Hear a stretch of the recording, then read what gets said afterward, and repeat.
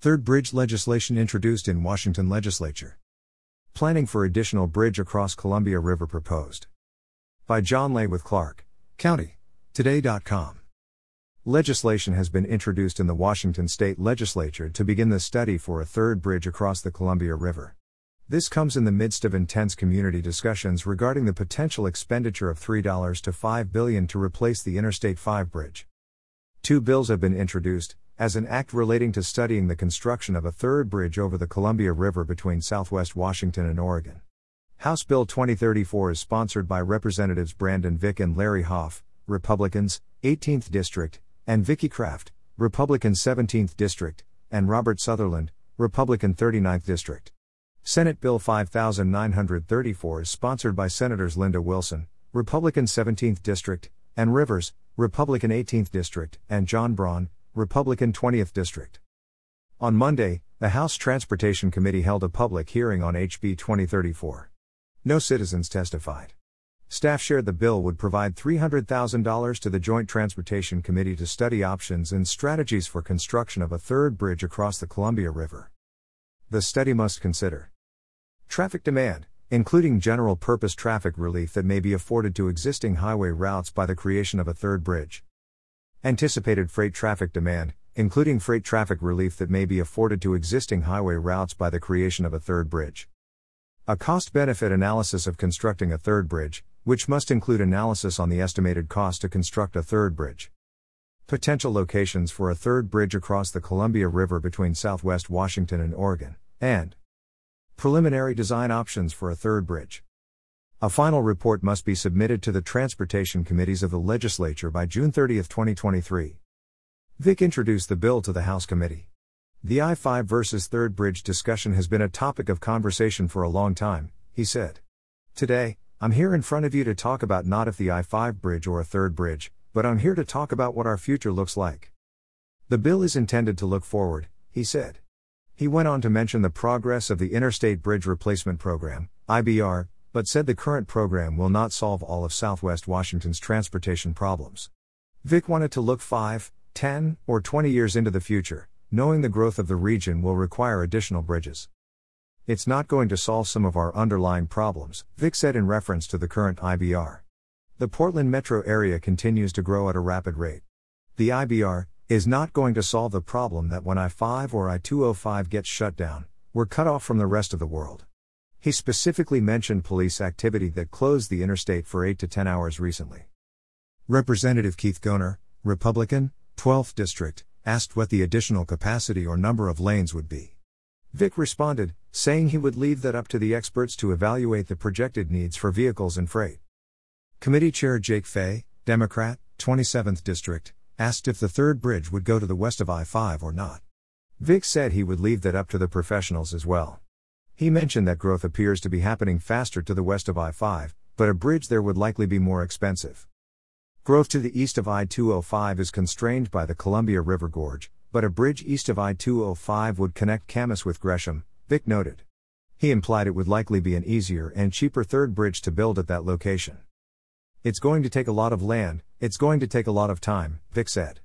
So I think this is step 1, figuring out what is possible. RTC Board Discussion. Matt Ransom, Director of the SW Washington Regional Transportation Council, RTC, briefed the Board of Directors on Tuesday about numerous legislative issues, mentioning the Vick Wilson bills. He spoke with the State Transportation Committee staff offering to help. He also mentioned our RTC's creation of the 2008 visioning study, which projected the ultimate need for 2 new bridges and transportation corridors across the Columbia River. I think this is putting the right direction, giving money in the right amount, to the right Joint Transportation Committee to begin earnest planning that we need for a third corridor, Councilor Gary Medigi said in response to Ransom's briefing. I really believe that we should very quickly get behind it as an RTC, and say we very strongly support this, to see if we can give it a push. Near the end of the meeting, RTC Board Chair Sean Donaghy, CEO CTRAN, added his perspective. He seemed to throw cold water on Medvigi's suggestion for quickly communicating support for the legislation. I would say that while we understand that the priority in our current iteration right now is the I-5 interstate bridge replacement, I think the RTC does have to take a role at some point of looking at our future crossings and begin to start to take the lead on that, Donaghy said.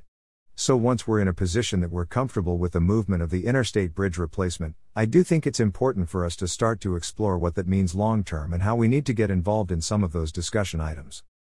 Medviji has been pushing to get the RTC to move forward with studying and planning for a third bridge from his first days as a member of the RTC board. At an August 2019 review of the 2008 RTC visioning study, Medviji encouraged the RTC to move forward, inviting Oregon's participation, but to move forward regardless. Why didn't Oregon participate? Medviji asked. And then the second question is, why didn't RTC, at some point, pass a resolution to kick off some of this planning both north and south of the river? We can't kid ourselves, Representative Vicky Kraft said at the 2019 meeting, we have to have more crossings. For our commuters, for our freight, our economy. So I believe we do have the power to provide leadership, engage them in this conversation, and now is exactly the time to do it. The Clark County Council recently voiced support for a third and fourth bridge corridor planning, in a position paper they sent to the IBR team. It was my pleasure to work for what we Clark County residents need, and that is legitimate relief of traffic congestion, Councilor Karen Bowerman said in an email to CCT last fall. The planning horizon is long and challenging.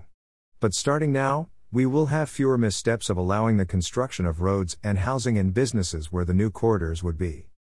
The County Council document noted, Transportation architect Kevin Peterson scrutinized Columbia River Crossing, CRC, traffic project data which came from 2 Washington studies between 2000 and 2007. He identified that by 2060, there would be the need for 9 lanes in each direction on the I-5 corridor and 8 lanes in each direction on the I-205 corridor. That indicates 17 total lanes would be needed across the Columbia River just 40 years from now. There are 7 today. A question for regional planners: do we want all those vehicles to use only 2 existing transportation corridors? It would seem to make sense to spread the traffic flow across the river among multiple transportation corridors, each serving the needs of different communities. Portland has a dozen bridges across the Willamette River, over about a 12-mile area. Each serves different communities, and spreads the transportation burden among many smaller transportation corridors. One can only imagine the traffic nightmare if Portland had only 2 bridges across the Willamette River. Additional crossings of the Columbia River have been discussed and proposed for over half a century. Chuck Green recently shared a graphic to highlight all the discussions and ideas that have thus far not borne fruit. This story highlighted those options. Regional population has doubled since the Glenn Jackson Bridge opened in 1982, connecting East Portland with Clark County. Both I-5 and I-205 bridges are now beyond their design capacity for the number of vehicles they carry. Citizens should monitor and offer support for HB 2084 and SB 5934.